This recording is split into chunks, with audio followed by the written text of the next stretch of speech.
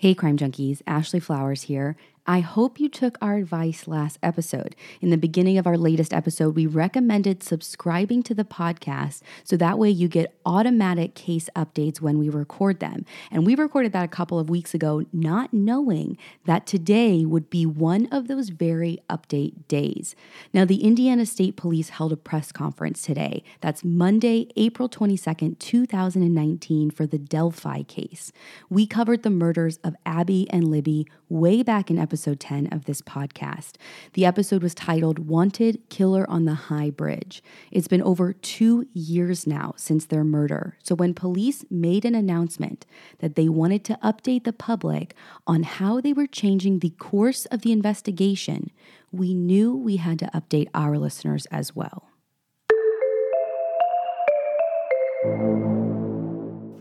Information is being released today is the result of literally thousands and thousands of hours of extraordinary investigative efforts by Delphi, Carroll County, the FBI, the Indiana State Police, and countless other agencies. This community surrounded us some 26 months ago, and you did everything you could to support us, but most importantly, you surrounded the family of these two little girls. Gosh, I'll never forget it. After you hear what we're going to release today, I'm going to ask for your continued support, your continued understanding, your empathy and compassion as we move forward to find out who did this, and we will. That was Superintendent Doug Carter who said that. And you guys, I believe him. For those of you listening, this might have happened 68 episodes ago for you. But for us here in Indiana, we still think about Abby and Libby every single day. And police clearly are still hard at work every single day. And it's because of those investigative efforts that we have new information that the public needs to hear. The first and most shocking thing that they told us is that the sketch that we have now, the sketch that has been passed around for 2 years and people have compared every single sexual predator to on the internet, should be considered secondary. They have a new sketch that they think is much more accurate. And you guys, this new sketch is drastically different. It's because of this sketch that I'm doing the episode. You know, we don't update on every small thing that happens in an investigation, but when we do an episode and the sketch we tell everyone to look at is completely different, we need you guys to go look at the new sketch. We posted it on Instagram. Our handle is @CrimeJunkiePodcast, and we posted it on our website, crimejunkiepodcast.com. And there isn't even similar features. This is what appears to be a much younger man. Police say they believe he's between the ages of 18 to 40, but he actually might appear even younger than his true age. You know, when I look at this, I don't see the same hairline. I don't see the same eyes, same nose, same mouth. It is a completely different person. So please go on and know who we're looking for. Now, the interesting piece is, for those of you in Indiana, it's even more important for you to look because the second piece of information that police gave us, something that we all speculated on for a long time, is police say that the killer is local. He is either from Delphi or possibly currently still lives in Delphi, and they think he either works there or he's visiting often and he's very familiar with the area. So this guy is likely still living among us.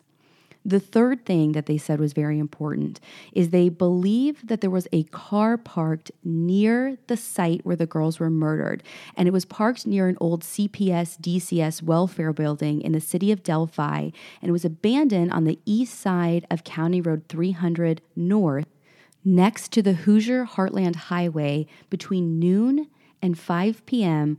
on February 14th, 2017. Now, this could be critical in the investigation, and they're hoping someone from the public will contact them if they were either the one who was parked there or knew who was. Now, they're not saying this person is a suspect, but it's someone that they very much want to speak with.